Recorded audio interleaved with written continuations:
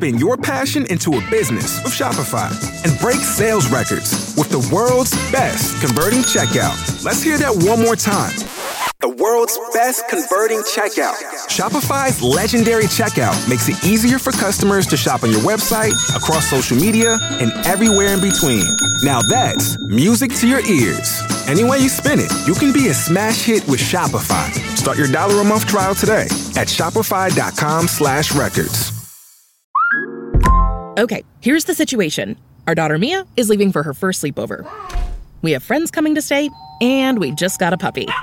So I go on Instacart and solve everything in one order from Kohl's. Fun PJs for Mia. Oh, new bedding for the guest room. And a vacuum cleaner that actually picks up pet hair. All delivered in as fast as 30 minutes. With Kohl's on Instacart, there's no such we can't fix. Visit instacart.com to get free delivery on your first 3 orders. Offer valid for a limited time. $10 minimum order. Additional terms apply.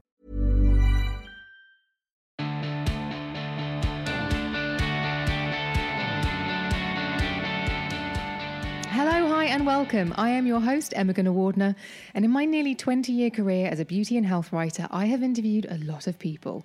Supermodels, entrepreneurs, authors, celebrities and doctors, and many of these conversations had a real impact on me, and I'd come away feeling inspired, excited, informed, and really empowered. And at the back of my mind, I'd always think, I wish I could just publish the tape so people could really feel that conversation.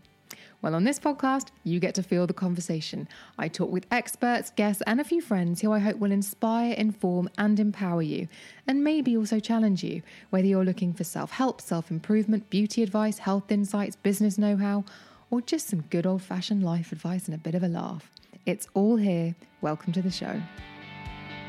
Hello, hi, and welcome to a special episode of The Emma Gunn Show. I'm revisiting my conversation with Mandy Saligari, the incredible therapist, because she is someone who has really resonated with me. Her insights and expertise have really touched me personally and been helpful to me personally.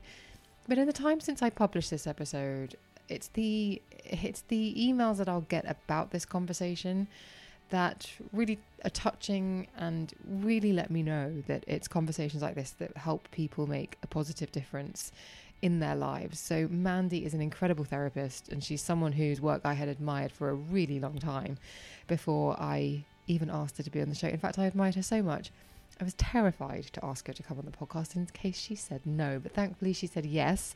And this was actually the first of 2 conversations we recorded for the podcast. And as I said, it was helpful for me personally, but I know it's an episode that has been really helpful for listeners too. Mandy is an addiction, parenting and relationship expert, and her insights cut through the confusion of life and allow you to see the situations you're in, how they are playing out, and perhaps most importantly, your role in them. It's as though Mandy has the kind of 20/20 vision on situations happening right now, in the right here and now, that is often only afforded to us, the individual, in hindsight. It's this and so much more about what Mandy shares in this episode that makes her contribution to the podcast so valuable. As I said, not just to me, but to so many people, so many of you, my most excellent listeners, who've really benefited from her wisdom and have been in touch to let me know. So as we take some time to reflect over the summer on the episodes that have been my most excellent listeners' favourites, I really felt this conversation with Mandy was an important one to share. So here she is. It's Mandy Saligari on The Emma Gunn Show. This feels very delightful. Mandy Saligari, thank you so much for joining me. It's a pleasure. It's almost difficult to know where to begin. There's a tidal wave of thoughts trying to get out of my mouth right now.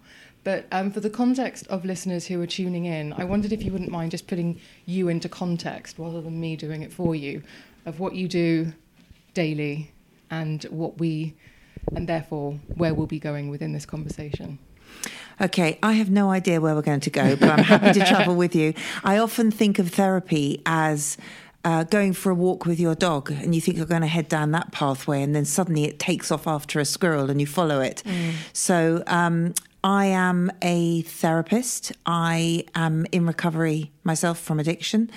I used to work in television a long, long time ago and longed to leave and become a therapist, and eventually made my way here. So I started by targeting, I suppose, addiction as my main interest. But from there, I developed an entire model of care, an entire approach that really looks at why people use self-defeating coping mechanisms to cope with how they feel. So I ended up working with people rather than addiction. I end up working with families. I love working with adolescents and intervening really early so that people become more comfortable with being vulnerable and they learn to take responsibility for whichever coping mechanism they choose to use. Whether that's, and this is a bit contentious, whether that's determined to avoid something by being super anxious, whether that's drinking, whether that's food, whether that's being constantly invested in drama or isolating yourself. I don't really mind, but if there's a pattern, I'm interested. Oh, okay. So that's really interesting, the idea of delegating to something else. And immediately I thought you were going to say drugs and alcohol or screen time or food. And you said being super anxious or being involved in drama. And I'm thinking, that sounds like life. I recognise that in myself and other people. And you would describe that as an addictive behaviour? Or? Well, I think that addiction, as we all recognise it, is at the end of a long line of other clues, as I think of them. So you don't just wake up one day an addict. That's not what happens out of nowhere, out of the blue. There has to be a pattern of behaviour that has consistently enabled you to remove yourself from your own process, avoid, swerve, blame, whatever, and so that you can justifiably self-medicate in some way. So people turn up with a dependence on something. And I believe there are 15 manifestations of addiction, of which drugs and alcohol and food are 3. But prior to that, there is distorted thinking, there's dysregulated emotion, which could be in the form of drama seeking, constantly withdrawing, isolating, lack of motivation, super anxiousness, very, very depressed, low mood. And I think that people become used to feeling a certain way, so they default to it. And part of the work I would do in the early intervention stages is to be really curious about people, where people go, try to get them to see what happens just before they go there and sort of strengthen that muscle so that if they wish, and not everybody wishes to, so if they wish, they can do different. Because in the 12 steps, for example, the famous, the first step is admitting that you have a problem. You see, no. I think the first step is, my way didn't work. But so rather than I've got a problem, I mean, I could sit here all day and all night talking about what problem, and I could make it big or small. It depends on how I feel. But the point is that my way of living or of tackling life or of tackling life's problems, because they're never going to go away. Life's problems turn up every single day and they're not going to disappear. So, stop waiting till everything's sorted before you get on. I think it's more about how you tackle them. So if my lens to tackling them is I can't, then I'm already in big trouble. If my attitude towards tackling getting up in the morning is, I wonder how today will be, it's okay, we'll be all right, and I've got my arm around myself, then everything's different. Yeah, there's about 180 questions that I have now from that. Okay. But is part of your role helping somebody see that there is sometimes an issue that they have to deal with? Gosh, no. Most people come to therapy. Most people sadly come to therapy when everything's already in crisis. So they've tried the haircut, the new boyfriend, changing the house, changing the job, whatever it is. They've tried everything else. And then they come into therapy as a last resort. So honestly, they genuinely know that there's something wrong. They may not be right about what it is, but they will definitely have identified something that's wrong. I wish people came in sooner. I actually think people come into therapy out of hope for a new way rather than out of despair. But yes, the key is my way didn't work. And if you come into therapy, you're saying, not only did my way not work, but I can't think my way out of this on my own. And I need an objective, experienced other head to stand shoulder to shoulder with me to have a look at what's gone on so I can sort it out. And I think what I would hope we can impress upon people via that is that it's okay not to have the answers, and it's okay to go, I can't figure this out. I think it's wonderful. I actually think that when people come into therapy, they're coming in as an act of self-esteem because they're saying, I want more. I don't want to be like this. I want to make the most of what I've got, and there's a block. I think it is an act of hope, self-esteem, self-care, self-worth, curiosity. It's all those things.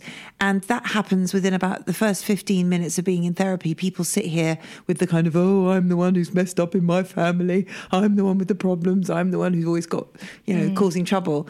And then they realise, no, they're the one who wants to make the change. It's a wonderful thing. I've been through it. Listeners know that I've been through it. But I remember friends saying to me, not consistently over the years, but over my life, people saying to me, do you think you should go and talk to someone? And I thought it was rejection. I thought it was, I've had enough of this. Would you just tell it to someone else? Because I really, like, the doors were coming down. It made me feel very rejected. And I wonder if people come to you sometimes feeling that no one else will listen to them, or that they're boring other people. Yeah, I think that's quite common. I think that, as I say, people come to therapy having tried out every other option. I mean, literally everything. And they are at a kind of dead end in trying to work it out. And I think too that when somebody says you should go and speak to someone, I think it can feel like a criticism. It can feel like you are really messed up and beyond the normal bounds of sitting at the kitchen table and chatting this through. There's really something wrong with you. You really need to go and talk to someone. And I just chuckle because I've made it my life, my entire life, to sit behind closed doors and talk to people. And the sooner you get here, the sooner you can address that kind of glitch that we probably all have, and get on with however you want to live your life. If you had your way, when would it be something that everybody did from a certain age? Just weekly session, weekly chat, put it all out there in a safe place? In principle, yes. I think it should be taught in primary setting, in nursery setting, not the format necessarily of 1 hour's therapy to focus on your problems, but the idea of having emotional intelligence, knowing how you feel, and therefore having a gnat's chance of taking responsibility for the consequence behaviour. If I don't know how I feel, if I don't know I'm angry and frightened of being angry because when I was angry as a child, everybody got angrier, then I'm likely to become anxious. And then I'll honestly think I'm anxious, and I'll never get a hold of the anger, which is the power that will actually drive me through life in a way, allowing me to take responsibility for myself. So yes, I think knowing how I feel, being able to talk about it, and being able to accept it as one of life's great subjects would be a huge asset, nice and early on. Yes. You did a brilliant TED Talk, and listeners, obviously the link to watch it will be in the show notes, and it's called Feelings, Handle Them Before They Handle You. And I was watching it, I've watched it many times now. And I think one of the things I thought was, had I not already been through therapy, I might have a sense of fear about the fact that if I was watching it as a 41 and 3/4-year-old woman, I might look at it and think, oh gosh, do I really want to unpick my childhood? Because that's where a lot of it begins. Like, my inability to ask for help is something that comes from childhood. Do I really want to understand that? And I know people who would say, oh, just get on with it, just get over it, move on. But I don't necessarily think that's the best way to bury. I think that when people are making that decision, they're looking in the mirror at a 41 and 3/4-year-old woman and saying to their inner little 4, 5, 6, 7-year-old, get on with it and move on. And I think if you have unresolved issues from childhood, sometimes you don't want to go back and unpick it because you're frightened of what you're going to find and what you're going to feel about people that you've already kind of decided where they stand in your life, if you like. But the person you haven't decided where they stand in your life is the little version of you. It's your history that therapy will help you straighten out. Not that your dad was a bad guy or your mum was to blame, or I couldn't be less interested in attributing blame or judging anyone. Point is, therefore, you are shaped how. So I think it's like a pet renovation project. Just to be super interested in what you're made of. If you want to be a parent and you want to parent your child, they will be watching you from the second they open their eyes. And my advice is to really know what you're made of, because they'll figure it out before you, and they'll start pressing your buttons, the ones that you pretend aren't there because you decided to bury it because you didn't want to unravel your childhood. And then you'll be wondering why that child makes you feel so angry or de-skilled or this or that. All the answers, I believe, lie in not only knowing ourselves, but really forgiving and accepting and kind of, if you want to change something, do, but really coming to terms with what we're made of. And liking it.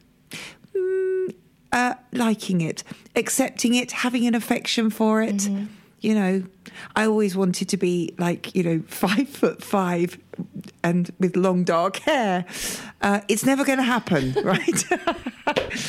I would infinitely have preferred a petite stature and all of that. Anyway, I was born nearly 6 foot tall and blonde and sort of Amazonian in presentation. I've grown to like it. I've grown to like it. Makes me chuckle. There's a 5'4" brown-haired woman who wants to be your height. Yeah, ain't that the truth? It's just how it is. It is how it is. It probably brings us quite nicely onto healthy selfish, because I do believe which is a brilliant term, but it took me a long time to understand that it was okay to be healthy selfish, or what I understand your definition of that to be, which is... Okay, so healthy selfish, people selfish is a word that is a criticism, right? Healthy selfish is a little different. So if I'm a giving person and I want to give to people around me, then I need to make sure that I've got something to give. If I'm running on empty, if I refuse to give to myself and I'm constantly saying, don't worry about me, you come first and so on, then my giving will be conditional, resentful, exhausted. I will be frustrated if I come to spend time with you and in the 10 minutes that I had on my last legs, it didn't do the job. I'll be frustrated with you. So there's all this energy that gets involved if I'm not in good shape. So if I want to be generous in life, I have to make sure that I'm in good shape, which means I need to employ a discipline of good self-care, which means that I need to be able to say yes, no, and I don't know. It needs to be able to say, yes, I'd like that today, or I'm going to take care of myself today, or no, I'm not coming out, or I'm not going to answer the phone, or I am going to have that long quiet evening even if everybody wants something of me, because I must prioritize my needs, because it allows me to be generous. So healthy selfish is in essence a discipline of good self-care that allows me to be in good enough shape to be generous without condition. So somebody might be listening to that thinking that's exactly where I need to get to, because I always feel like I'm running on empty and I'm always doing for other people. But then the thing that might be a roadblock to that is someone telling them off for not being available. Is that an unhealthy dynamic that they need to look at, as well as working on the healthy selfish aspect? It makes me laugh because my mother's codependent, and which means that she takes care of everybody else and says, don't worry about me. And I challenged her over this for years, challenged. And then one day she said no and put her foot down. I was furious. And I realised that my kind of visceral child response in my 30s, was to be furious with her. And luckily I had just a hair's breadth of a sort of shock absorber of insight to know that this is exactly what I needed and wanted from her, was for her to be in good enough shape to say no when she needed to. So if you're codependent and you start to get into recovery, you absolutely will have people around you who are annoyed with you because they're used to exploiting that part of you that overgives. In simpler terms, though, in simpler terms, when people become angry with you for saying no, just stop and think about it. And when you're considering your self-care and your needs, just remember they don't have to always be in front of everybody else's, but they need to be evaluated as importantly as the other important people in your life. How do you know if you're in a codependent relationship? Or dynamic? Okay, here's a real kind of throwaway line, which I think is almost a codependent diagnosis. Out of your mouth comes things like, no, that's okay, don't worry about me, I don't mind, no, really, sure, you go ahead, I'll be all right. Whilst in your head, you're thinking, why am I the only one who ever does this thing? So you feel, after all I have done for you, and you treat me like that. And then someone says, do you need something? And you say, no, it's all right, I'll be fine. I mean, it's painful. It is a needless, wantless state that says, actually, if I put my hand up and say I do need something, I feel ashamed because my conditioned state is that, no, I'll be all right, I don't need. So it's almost an emotional anorexia, which means that recovery is trying to inspire the person who learned safety in not needing. You have to inspire an appetite in that person to ask for help without feeling weak, accept love without feeling ashamed. Yeah, it's difficult. And you said about exploiting, there's always somebody who will exploit. Absolutely. And you talked about the dynamic with your mother. Yeah. But I'm guessing that you wouldn't sit at home and think, oh, mum will do it, and rub your hands together with glee. It's not necessarily a nasty place that dynamic comes from, is it? I mean, I'm sure it can be. No, I expect it can be at some level, but generally speaking, when it lives in families at a kind of relatively low but destructive level, it is a laziness. It's an unconscious laziness. So, for example, let's go with all the kind of the usual descriptor. Say it's the female. And what she will do is she will tidy up the bedroom, put away the washing, make all the food, wash it all up, tidy everything up, and be exasperated that nobody helps her. But she won't ask for help until she is so resentful when she says, well, I think somebody else should do this just for once. And everybody goes, whoa, okay. And they all get up and do it. And she sits down, but she feels guilty or they're not doing it properly. So she gets up and she just restacks the dishwasher or wipes things down. And one of her kids says, I thought I'd done that. And she goes, yes, I was just finishing off for you. So she de-skills them without realising. They're thinking, I can't be bothered. Clearly, I don't do it properly. And then she readopts the position of being the primary caretaker. It's difficult. It's done in a kind of very unconscious way, but the resentment, the kind of poor me, bad you thinking, or bad me, poor you thinking, which is pretty much what a resentment is, becomes the kind of central way that everybody communicates. It's really destructive. Makes people feel taken for granted, unappreciated, and it can make other people really selfish, de-skilled, unable to take care of themselves. They don't know how to put their washing in because someone's always done it. They don't know how to think and feel for themselves because the codependent pounces on their feelings the minute they show it. So the child starts to show sadness and the parent says, oh, don't be sad. Please don't be sad. I don't like it when you're sad. As a therapist, I'm saying, be sad. It's a really important emotion. Cry it out. Have it. Yeah, emotions are important to have. Yeah. They are. But they're obviously, as with anything, burying them and sitting on them and swallowing them, not healthy. But maybe having them all the time, probably not healthy. How does one calibrate like a healthy central pendulum swing? Spot on. All or nothing, binge or purge, indulge, neglect. These are trauma patterns that lead to drama, lead to extreme living, and they're not good for us. So on the way to indulge, you need to say, no, that's enough. And on the way to neglect, you say, no, that's not enough. So like anything, like any practice that you have, you need to learn how to have every emotion in the repertoire, but in a regulated way, in a dignified and respectful way.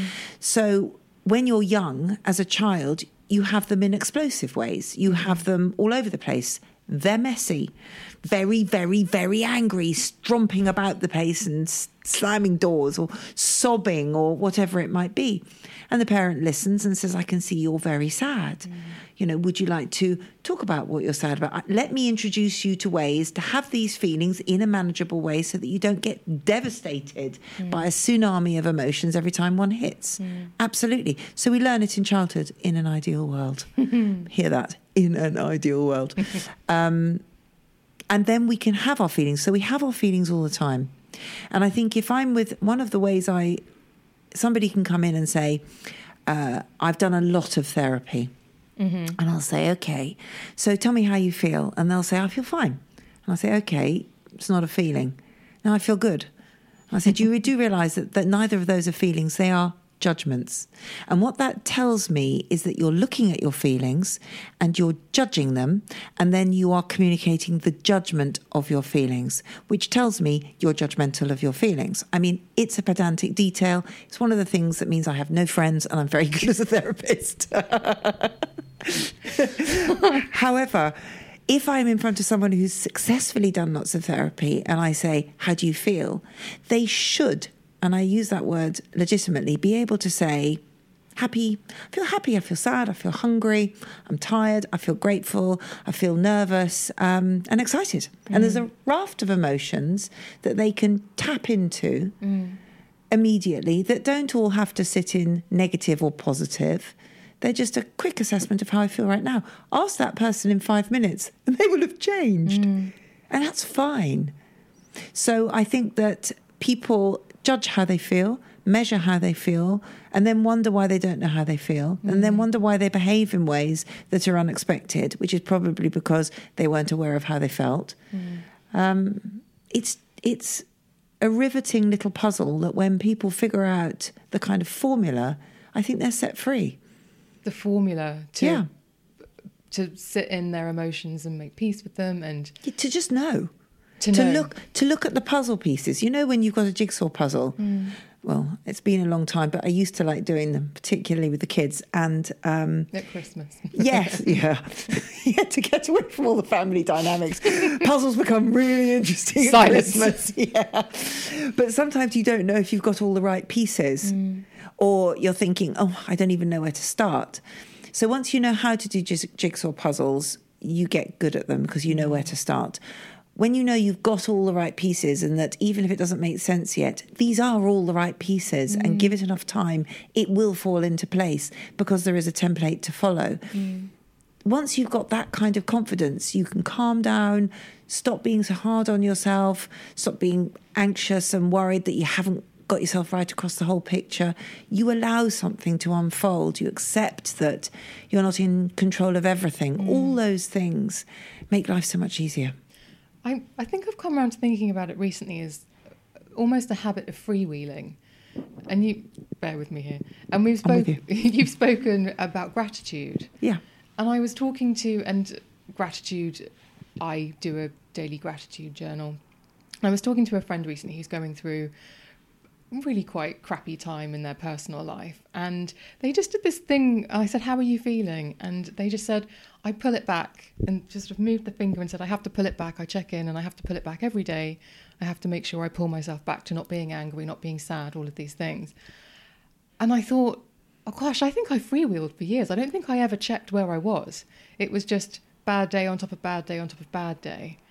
And that's, I guess, where obviously therapy can help, but a daily check-in is hugely valuable. I love a daily check-in. I mean, I have a little card over there, which is, did you? I call them the core characteristics of addiction. And every day, I think now instinctively, I will check in with myself to know where I am with those 12 things. So it gives me something just to ask myself so that I know why I'm reacting so badly to, the person sitting next to me on the train who happens to have a coffee. Why am I annoyed with you? I could work myself into a fever. I'm the person who will then get off the train and race them to the barrier because I've already created some crazy competition in my head. And my act of gratitude is at the barrier to stop, stand back and let people through. you know, because it's just, I chuckle to myself. I think, oh, look at you, Mandy, and your crazy mind, creating a competitive, angry drama based on what? It's got nothing to do with the person with the coffee.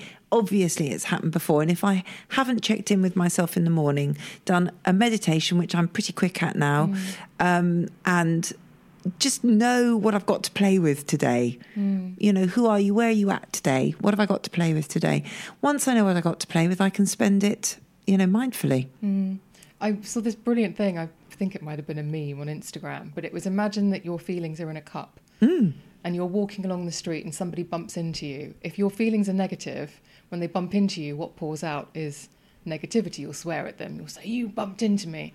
But if you feel safe and happy and calm and optimistic, you'll say, oh, don't worry, mate, and be on with your day. You might not say mate, but you know what I mean. Yeah, I think also adding to that, because I can see it in my mind's eye now, is that if you are careless with your feelings, when they bump into you, they'll spill everywhere.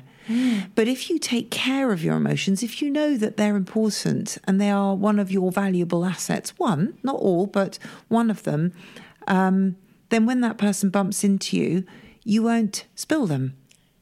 You won't drop them. I've seen so many people who come in here with addiction who report stories about falling over in the sea or falling over whilst, you know, holding a drink. And they always laugh and say, but I never spilt my drink. Ha, ha, ha, that was my priority. And the parallel in recovery is, well, you know, do you spill your feelings? Are you prepared to spill your self-esteem or lose your dignity because you're just not across it? And I would say that good recovery is pretty consistently being in good self-respect and behaving with dignity. Do you think that perhaps sometimes the right amount of value isn't attached to our feelings? Like maybe somebody listening to this might think, I don't know, as if I ever really think that they're important. I minimise.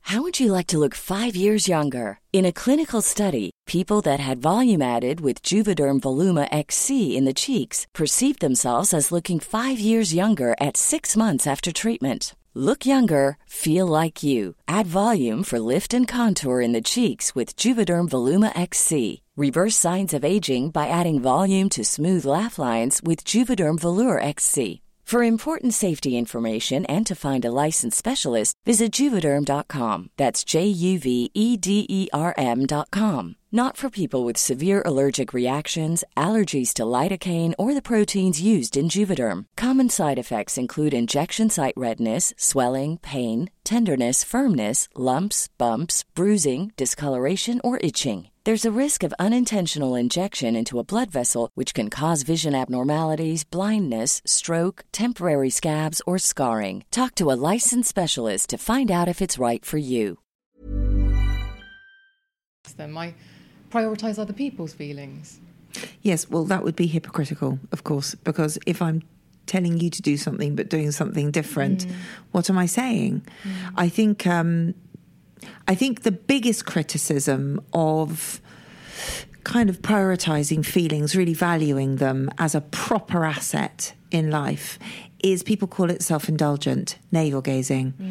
And I think that I agree at one level. I don't want to spend my whole life navel-gazing or indulging in my feelings as the only thing. What I want to do is to get to know them like a times table, so that I spend X amount of time really navigating, having a good look where they come from, what's influenced them, you know, recognise that my older sister and my mother were hugely influential in how I feel about myself. My father was hugely influential in how I experienced the world, to understand those kinds of frameworks, to understand how I feel, how I represent those feelings, put the time in, and then it's like a times table. You just know it. There are shortcuts. You know, forever I will know that 6 is a 36, in the same way that I know that when I'm tired, I'm prone to crying.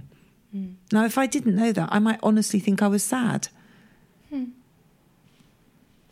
But I know I'm tired, so I know what I need. Yeah. I need an early night, you know.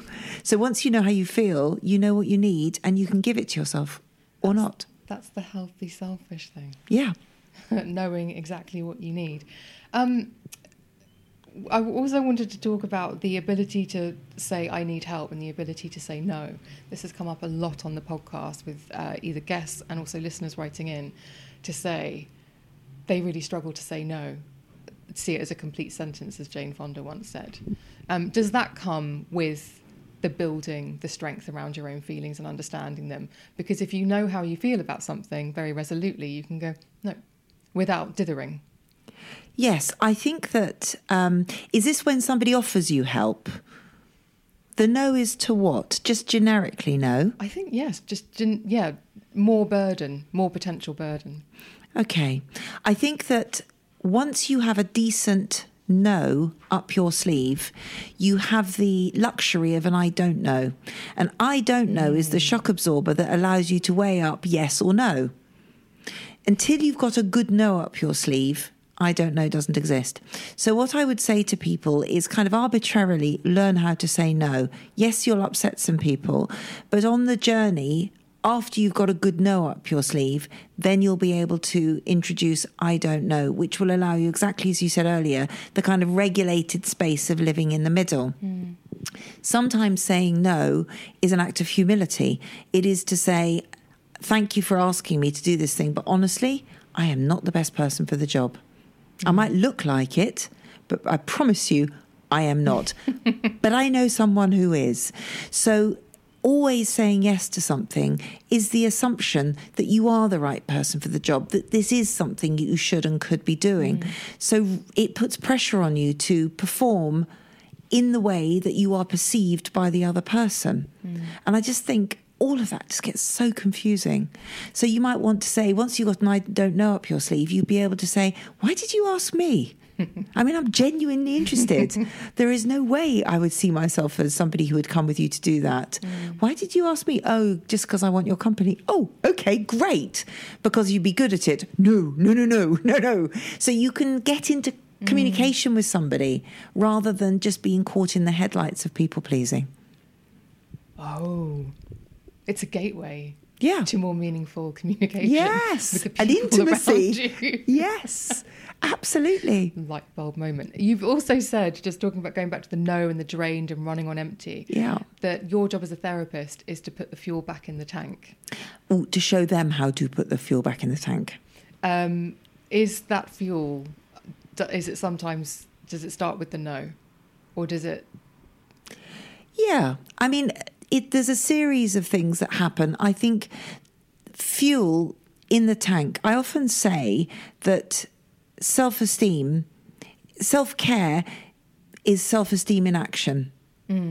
So if you have a discipline of good self-care, as my patient, you do not have to like it, but we agree what you're going to do on a daily or weekly basis. And then I want to know if you've managed to do it or not and what your conflict was. And lots of people get very resentful. I did it, but I resented you, Mandy, all the way through it. And I'm like, and you're very boundaried. Oh, no. Okay. What was that like? You know, I think that putting, and I'm happy to hold that space. And, you know, it becomes quite playful, like we've just laughed. But somebody learning how to carve out time to pop some fuel in the tank to get them from A to B can feel like a self-indulgent, guilty, unnecessary luxury. And then they realise how much it benefits first them, their sleep, their mood, their performance, and then their relationships. So they become invested in it.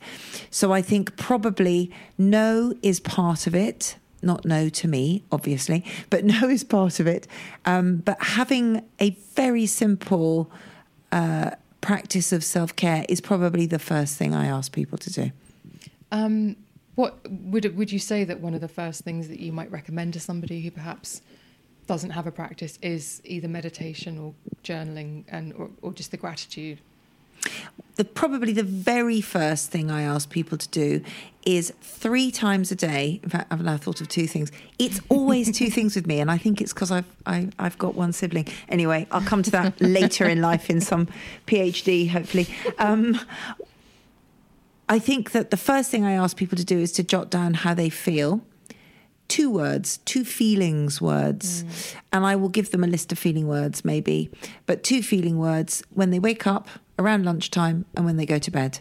So just ask people to start to check in with how they feel. No judgment, just collect the data. The other thing I ask people to do is to take 90 seconds 3 times a day So it's 4.5 minutes. Is it 4.5 minutes? I think it is 4.5 minutes, yes, isn't it? It is 4.5 minutes. 90 seconds, 3 times a day. And I want them just to sit. And it can be on the loo seat with the seat down. No judgment. Feet flat on, more comfort. Feet flat on the floor, hands on the tops of their thighs, soften the gaze, and literally blow on their nose or their upper lip, quite sort of forcefully, so that you are distracting your brain into a somatic experience, into a physical experience, which is the breath around your nose and mouth. And to set an alarm for 90 seconds on their phone whilst they do this. And what it is it's just giving your brain 3 times a day time to clock off, just switch off and recalibrate. And most of the people that I work with tell me that they look at their phone at around 55 seconds to see if they've actually managed to set it for 90 seconds or if they've missed something, because their tolerance to sit still for that amount of time is so low. So they start to see how difficult it is for them. They giggle, they find it's playful. It's a nice way to start to consider relationship with self, because right at the core of happiness, I believe, is a dignified, loving, affectionate relationship with yourself. And I think you have a brilliant technique for this as well with talk to yourself in the mirror. Yeah. And if you find that difficult, put a picture of you as a child up on the mirror. Yes. And the affirmations are not things like you've got nice eyes, you've got nice skin. They're again judgments. I mean, you can do them if you want. But I like things like, I'm really looking forward to spending today with you, or are you nervous about today? Don't worry, I'm with you. Or when somebody asks me how I feel today, I'm going to tell them. And you just have this relationship with yourself. So at the end of the day, when you're brushing your teeth and you say, I didn't tell them how I felt, did I? I know, I heard the feeling, but I didn't say it. I'm sorry. I'll see what happens tomorrow. And you have this dialogue with yourself as you start to reintegrate how you feel into how you behave on a daily basis. And it takes practice. But the safety of it, I think, is that you never feel so lonely again, because you're not separated from that kind of forgiving, affectionate relationship with yourself. And everything is of interest. There's very little offence.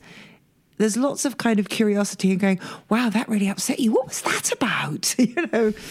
So life becomes curious and interesting and possible. It's a disconnect from emotions that we're trying to fix. Yeah. And which made me think about something else you said in one of your talks, which is about the idea of pretense, building up a persona to the outside world. Yeah.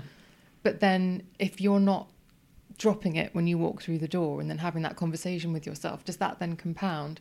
If you're always capable outside, externally, capable in doing and whatnot, and then you go home and you feel like a mess, but you never really confront that because you're for other people. Is that the disconnect that it's really about pretense? I mean, I find when you were just saying that, I was thinking, gosh, that's exhausting, because to start with, because this hopefully happens early, it happens to us as we grow up, which means that you go out, you put a face on, you do what you need to do in life, and you don't, life is not therapy or group therapy or anything. You have to get on with what's in front of you and behave responsibly. If when you get home you can't sit down and go, "Cool, that was difficult. How was that for you? Yeah, I feel really upset," and work it through and come to terms with it, then you will get back on the treadmill the minute you land at home and perform in a different way, socially or whatever that might be, which means that you're probably going to end up getting married into the same environment and then having children who expect the same of you. And then you're going to end up with no relief. Where do I ever get off? Where can I turn this front off and just ventilate some of this pent-up emotion? So you're going to go inward and feel either depressed or anxious, maybe self-harm, maybe use food, or you're going to go outwardly and you're going to act out with drugs or alcohol or something. Because, interesting, a lot of the people I work with talk about their use of addictive manifestations, if you like, as their relief space. It's where I let go. It's where I don't have any responsibility. It's where I numb out. So I'm thinking, okay, well, let's try and teach you how to do those things kind of independently of the manifestation of addiction. And let's see if we can just de-skill the manifestation a bit so it's less interesting to you because you learn how to do it yourself. Is it the same place they're trying to get to, the one that you talked about in the 90 seconds of blowing, where you're just giving your brain relief, or is it a different kind of... Well, I think that when you give your brain that sort of time off, it recalibrates, which means that when you come out of the loo, you're likely to have more perspective. When you have done that 3 times a day for 2 weeks, you're going to find probably, and this is what people tell me, and it's my experience, that things just become more manageable because your brain has learned to expect a moment of pause in the day, and you give it that moment of pause in the day. So everything just settles. So you're not working from, like you said earlier, layer upon layer upon layer upon layer, so that you're operating and kicking off from a starting point of distorted experience. You're ventilating, and your brain is taught to expect the ventilation, so it knows it's coming, so then it knows how to use it properly. So you just become more manageable in your life. It's very interesting because I've done this, I'm sure listeners will have done, where I've thought, this is going nuts, like this meeting's becoming very tense, or this situation, be it social or professional, is just I just say, oh, excuse me, I'm just going to excuse myself and get some fresh air, and I just think I just need to get out of this, and then I'll go back in and I'll be fine, and I never am, and it's because I go out and stew. Yes. I'm so glad you said that. Yes. And stewing, being pointing fingers, ranting, all the things. And the interesting thing is, if we were in therapy together, is that I'd be really interested to know the pattern and nature of the rant, because there will be a pattern and a nature of the rant. There'll be themes that you find intolerable. That person doesn't stop talking. This person doesn't listen, whichever way you see it. And those things are the threads that will probably follow down the rabbit hole and will discover happened to you really early in childhood. So we would learn, I would help you to learn coping mechanisms so you don't contribute to the debt in your today, so you manage the meeting better, but also to unpick the kind of trigger theme from your childhood so that you turn off the fuel that triggers the pressure, that pressures the trigger. So you do both things. Interesting. Well, the thing is that made me link it to pretense is because being the grown-up and saying, I'm just going to step out for a moment, is my grown-up external trying to give off a vibe of she's handling it when clearly I'm not. So that's what I was interested in, because you've talked about pretense in that feelings talk as well. Yeah. And about how people can use pretense to keep people from actually seeing them, because they worry that if you let somebody get close and they actually see you, you won't like me anymore. Yes, and of course the biggest person who is guilty of that is myself. So I don't want to admit that I feel that way, which is why I avoid my feelings, because if I admit I feel that way, I have to start accepting that that's who I am, and I don't want to. I want to be the person that I'm pretending to be, because I don't like who I am.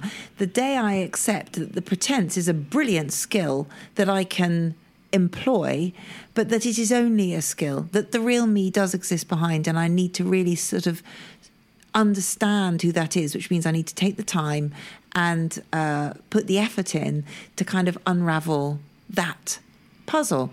So it's a great skill to say, I'm just going to step out for a moment, but then to step out and look up and breathe and chuckle and go, you know, if, for example, if somebody's not listening to what you say, or let's just say they're not listening to what you say in the meeting, and to come out and stare at the sky and to chuckle and say, wow, there's my mother stuff all over again, still not feeling heard, and it really bothers you. Who cares about this guy in the meeting? He's nothing.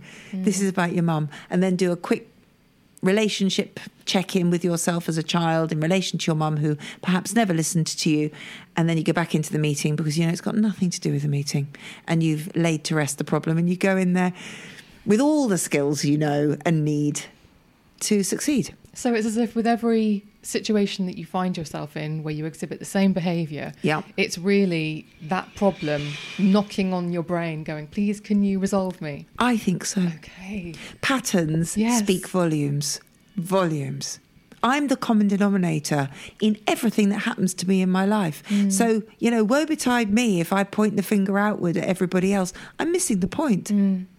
Well, let's talk about that in terms of if you're the common dominant. Yes. It's the Invisalign, I apologise. If you're the common denominator, I was doing so well, and you work on yourself, how... And I know it's not about speed. I know it's not about quick fixes. But realistically, if someone's listening to this and they think, I want a piece of that action, I want to stop this repeated behaviour, or I want to check in with myself and I want someone to help me with it. Realistically, how long does somebody need to be in therapy or having one-to-one sessions to really affect a positive change? Right, you really have asked the Hardest impossible question, because every therapist is different. So, and every person is different.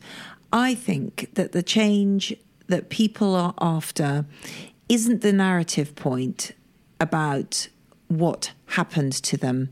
It's the recognition that they are the common denominator in their life, that curiosity is the greatest antidote to offence. Really become curious and interested in how you think and feel and why that might be, without attributing blame anywhere. If you can turn someone's head to be curious and to be interested and to sort of let go of the outcome, but to engage in a journey of exploration, that's what makes a difference. That's when it stops being a mountain to climb and you just go, oh, well, this is just how it is then. I'll just get on with my day then. And it stops being about trying to be somebody that you want to be, or, I need to arrest this pattern. I need to stop doing what I'm going to do, brackets, because then I'll be happier. Then I'll be a better person. Then I'll be what? No, the pattern exists. It is part of who you are. And settling down just to appreciate what that is and unravel it is what you will be doing.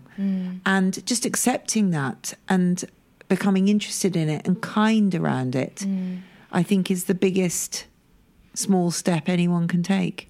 Can we unpick curiosity as the antidote to offence? Yes. Okay. I'm trying to keep it really simple. Okay, so if I'm curious... then, okay, so let's just say offence is that somebody's in the wrong. It's me or it's you, but somebody is to blame here. So it's pejorative thinking, it's judgmental thinking, it's gathering up the evidence and saying, who's the bad guy, who's the good guy, and who's going to rule that that's the case, and who's on my side, and all of those things. Blood will be shed. And I think those things are often generated by kind of expectation, by wishful thinking, by shoulds, by if onlys. You shouldn't have done that. If only that had happened. Why did that have to happen to me? Poor me, bad you, all of this stuff. Instead, I think we have a responsibility to explore our expectations. When I say should, I always think now, I said it earlier, legitimately use the word should, I think, gosh, did I mean that? Where does that come from? People shouldn't jump traffic lights. People shouldn't push. People should queue. That shouldn't cost that much. I mean, all of those things. Why do I think that? Now, if I don't stop and consider where that comes from in me, I will jump to a judgment which sets me up to go good guy, bad guy. Once I start thinking, gosh, that's interesting that I get so annoyed when people push in, when people drive like that. Driving's where lots of my stuff comes from. And I chuckle because I know what my stuff is today. So when somebody does something or pushes in and then doesn't say thank you, I'm able to just chuckle to myself because I know that that's the kind of thing that makes me cross, and I know why. Therefore, it doesn't really matter to me anymore. It's just another thing that happens that tells me that, yes, I am that person and that is where I came from. Just accept it. So you're still taking part in the world? Yes. But you're not having a ruck in the queue at fighting anyone. No, I'm not fighting anyone. But I mean, when you just said about jumping lights and pushing in, I was thinking, oh yeah, that bothers me. I wonder why that bothers me. I don't like the idea of people not having manners and not fairness. Yeah. Don't push in. It's not fair. Yeah. There's a queuing system for a reason. It's fair. Yeah. But then if I can just chuckle at it, it doesn't mean that I've disengaged from believing that the world is nice. But you have to understand why manners was such a big part of how to organise yourselves when you were children and in the family. Sometimes it's a way that parents manage big sibling groups.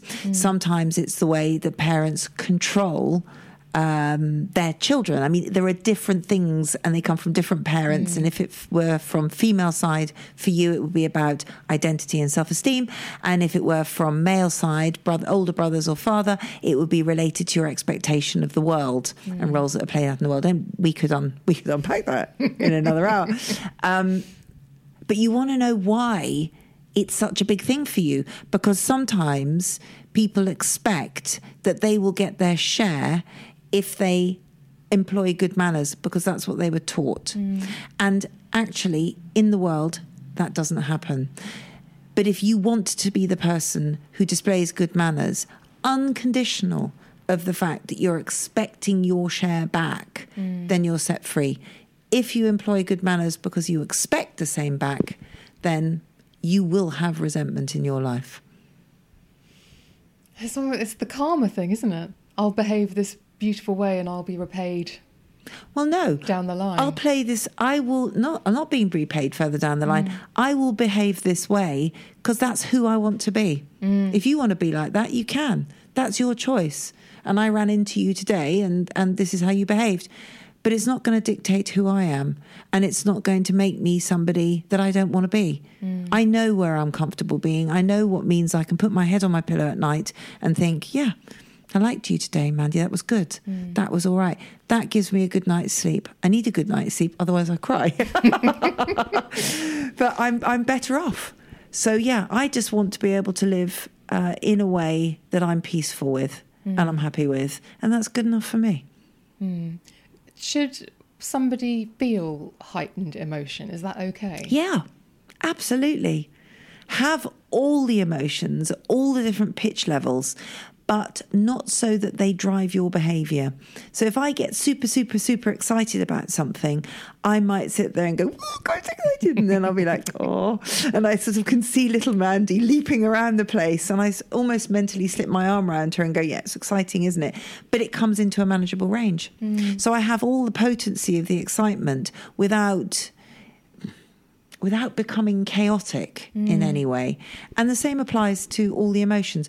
Periodically I lose it, but very, very rarely nowadays. And when I do, again, I just go, wow, gosh, you really lost it there. That's really interesting. Is that like in the car, we both admit? I might really get upset about somebody and then take it home and think about it that evening. Gosh, really? No, I wouldn't. Yeah, well, you're a little bit more chuckle. evolved. I would chuckle. I'd go, about something, and I go, oh, well, look at you getting really annoyed about something you're never going to see again. The thing I'm thinking is next time that happens, somebody tried to overtake me in a car park yesterday. Yes, I do like to manoeuvre into spaces slowly. And I looked at her and there was an exchange of glances. And I did think about it later, and now I'm thinking, right, if that happens again, I will just talk to myself as if I'm a child having a bit of a tantrum. And wonder what it's about. You know, I exist. You might listen to what you say in your head. You know, whether it's, who do you think you are? Can't you just wait? Show good manners. I exist. Excuse me. What those one-liners are likely to reflect all the way back to a thematic principle that might still need some attention because it's still fueled with emotion that is disproportionate to what's just happened in front of you. And again, I guess, as you say, it all stems back to childhood. And yet I certainly don't want to think, oh gosh, well, all of these things that are affecting me now, does that mean I had a terrible childhood? Was my childhood flawed? That's not what it means, is it? No, not at all. I'm doing it to my children right now. I provide a greenhouse which has the atmosphere of Mandy in it, in which my children grow up. The difference, I hope, is that I will try very hard not to deny what that atmosphere is. So we all create atmospheres and contexts and experiences and rules and influences in our children's lives, and it was done to us too. And to pretend that that doesn't bear fruit is nuts. Of course it does. And the opportunity is simply to know what we're made of. I spoke to someone the other day and I said to her, listen, we're not putting your parents on trial.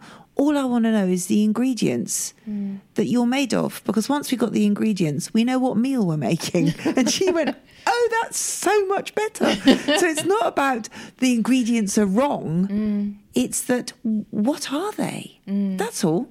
What are the component parts? Yeah. What am I made of? Because it might help me make sense of why I keep doing that thing over there. It's not whose fault is it? No, because I'm busy making mistakes every day. But it's not something to fear. No. Actually, it's something to welcome. I've had communications with listeners who have said they want to go down the road of therapy, but they have a fear that they're not going to like what they see when they get into the room and they start having those conversations. I think that therapy is a representation of your relationship with yourself. So somebody saying that is clearly frightened of, I don't know, how they feel about themselves. And I would just say to you, interview your therapist. Yes, make sure that they're properly qualified. But the next step, the most important step, is that you respect them. Because at some point, you're not going to like what's going on. And at that point, they need to be able to hold you. And you're going to go back and you're going to work through it. And you're going to realise that there was a little bit of gold dust in that moment. And you bank it. And that's when you get the confidence to keep going back. I don't know if you've read Kelly Osbourne's book, but she gives a great example about, interview your therapist, and if you don't like them, bin them. But in the first session, don't wait till session 6, because if somebody in session 6 is which I don't think's happened, but if they were to say, I don't really like you, don't think I'm going to work with you, I'd be thinking that's related to your stuff, not to do with me. Interesting. Do it in your first session. Now, you are a busy lady, so we are going to have to draw this to a close, but it has been so interesting talking to you. Thank you so much for taking the time. Thank you. You're so easy to talk to. Thank you. Thank you so much for listening to that episode of The Emma Guns Show. I do hope you enjoyed it. I appreciate your time hugely. If you did enjoy it and you never want to miss an episode, then please do hit the subscribe button wherever it is that you are streaming and downloading this episode. It's also where you get the opportunity to leave a 5-star review and a rating for how you feel about the show, and I'd be so grateful if you wouldn't mind leaving one. If you want to get in touch with me, email me at thebeautypodcast@gmail.com. I would love to hear from you. Or you can DM me on Instagram and Twitter, where I am at Emma Guns. If you fancy chatting to me and thousands of other fellow listeners of the podcast, then click the link to join the Facebook forum. The link to join is in the show notes, which can be found wherever it is that you are streaming and downloading this episode. You have to answer a couple of questions, but we cannot wait to see you there. Come over and join the conversation. Thank you so much for listening. I will see you on the next one.